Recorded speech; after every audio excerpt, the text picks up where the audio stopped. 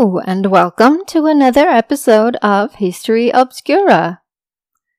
I am, of course, your host, Mandy Gardner. You may have seen the news this week that the lovely actress Olivia de Havilland, who portrayed Melanie Wilkes in the 1939 hit movie Gone with the Wind, has died at the age of 104. De Havilland was a wonderful person and a great actress, and though she warrants her own episode, her death has inspired me to take out an episode in progress that I have been putting together about the author of the great work, Margaret Mitchell. She wrote, "Scarlett O'Hara was not beautiful." And 1,035 pages later, I and millions of other readers had been forever changed. Once upon a time, Margaret Mitchell was a lively young woman. She wrote short stories, found a job working at a newspaper, and enjoyed reading erotica she found in bookshops in New York City. Following an injury that stopped her from working, Mitchell evidently took to writing a long novel simply out of boredom. The novel was painstakingly researched, and over the course of 9 years it swelled with character, historical events, cultural revolution, and romance that would eventually be published as the 1,000-page Gone with the Wind. Now, this part of the story you already know. Once Gone with the Wind was published in 1936, Margaret Mitchell became famous, especially in the city of Atlanta and the southern United States at large.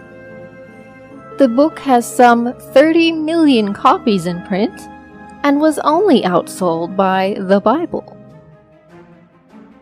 In 1939, the motion picture version of the book was released, featuring not only Olivia de Havilland, but Clark Gable, Vivien Leigh, and a host of other amazing actors who brought the epic story to the silver screen.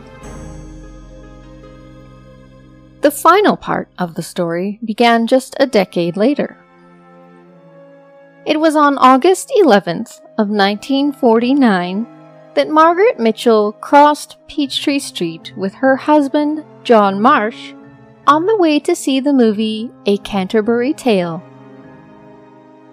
Simultaneously, 29-year-old Hugh Gravett was headed down Peachtree Street to a pharmacy in search of medicine for his stepson sick at home.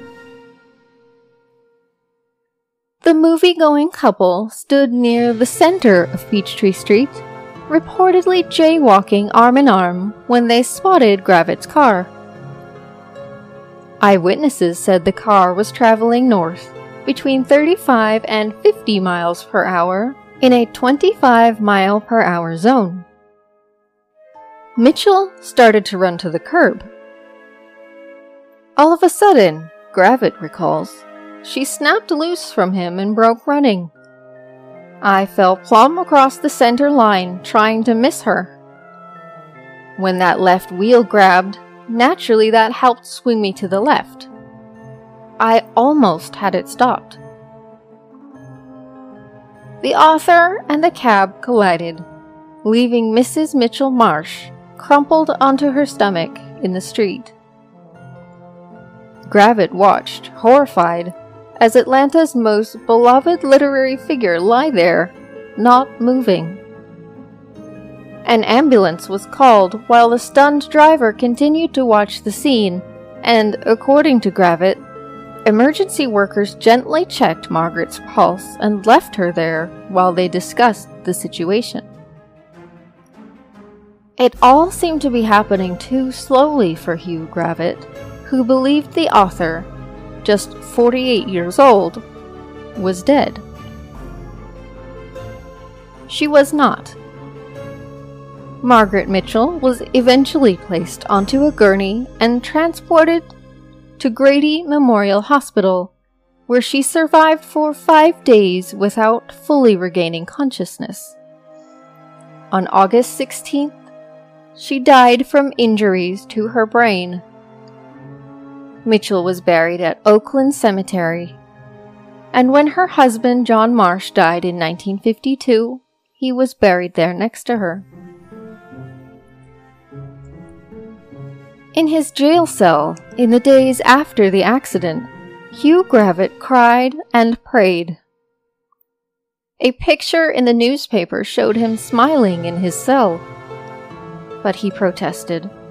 "The photographer had told me a joke, but to the public, that picture hurt me."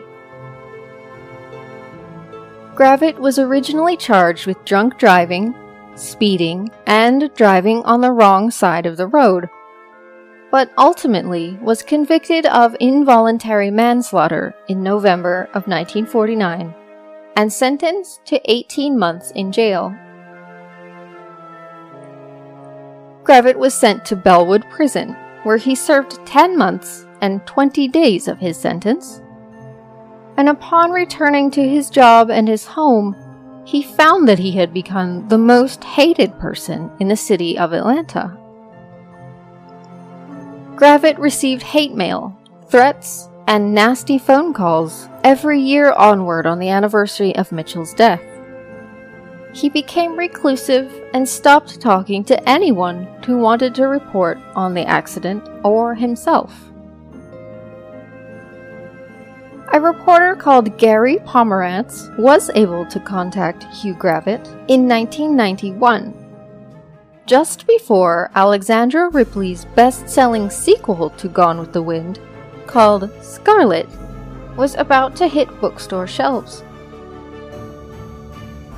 He described Gravett, then 71 years old, as reed thin and moving slowly, painfully.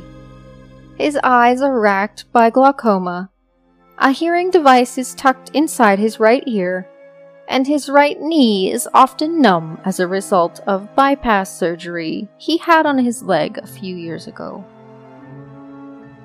According to Pomerantz, Gravett hoped to die soon. Hugh is quoted as saying, "I'd rather it had been me instead of her. Did you know they put me on a chain gang for 2 months? Did you know that? I guess if I'd had enough time to think about it, after I made time, I'd probably have shot myself. I never know when it's gonna cross my mind. It won't ever heal." Celestine Sibley, longtime columnist for the Atlanta Journal-Constitution, was a friend of Mitchell's. In fact, Sibley reported on the author's funeral for the newspaper, and when reminiscing about her friend, used the more familiar nickname Peggy instead of Margaret. Said Sibley, who passed away in 1999, "Peggy was an extremely generous and forgiving woman. She had been darting in and out of that street. She would not have wanted that man to go to prison." The columnist stayed in touch with Gravett until his death in 1994, at the age of 73. Gloria Gravett Mulder, daughter of the driver on that fateful day in 1949, published her own book in 2013 entitled Bargain with the Devil: The Tragedy Behind Gone with the Wind. Here's how the book is described on Amazon.com. This book is not about Scarlet, Rhett, the Civil War, or its aftermath. It's about a bargain made by Margaret Mitchell, the famous author of Gone with the Wind, that eventually led to her death, and how it impacted the life of Hugh Dorsey Gravett and his family. It's about manipulation, psychopathic behavior, sexual deviance, and murder that was made to look like an accident. False imprisonment, alcoholism, medical malpractice, attempted suicide, the hardship of survival during the Great Depression, moonshining, child abuse, and racism. This book tells about Hugh Gravett watching the disastrous fire that destroyed the Winecoff Hotel in Atlanta, Georgia, killing 119 people as mothers threw their babies out windows before jumping to their own death to escape the flames. It tells how this author spent 20 years reading and researching everything she could find about Margaret Mitchell and her husband John Marsh, to expose the cover-up and falsehoods surrounding the icon's death. In this book is a photo of her death scene, and documents that tell more than any words can ever say. Gloria Gravett Mulder writes that her father was not responsible for Margaret Mitchell's death, but that he was merely a link in a chain of events that led to her death. Furthermore, she claims that it was a conspiracy that saw her father go to prison for accidentally hitting a jaywalker with his vehicle. Furthermore, Mulder posits that the death of Margaret Mitchell was entirely planned by none other than her husband, John Marsh. Well, it's not a piece of writing I can personally recommend, dear listeners, but perhaps the book's primary theme is something we can all appreciate. After all, forgiveness and justice for one's father is certainly a thing to which Scarlett O'Hara would subscribe. And, well, if you're just not sure, you can always think about it tomorrow. You can stand it then. After all, tomorrow is another day.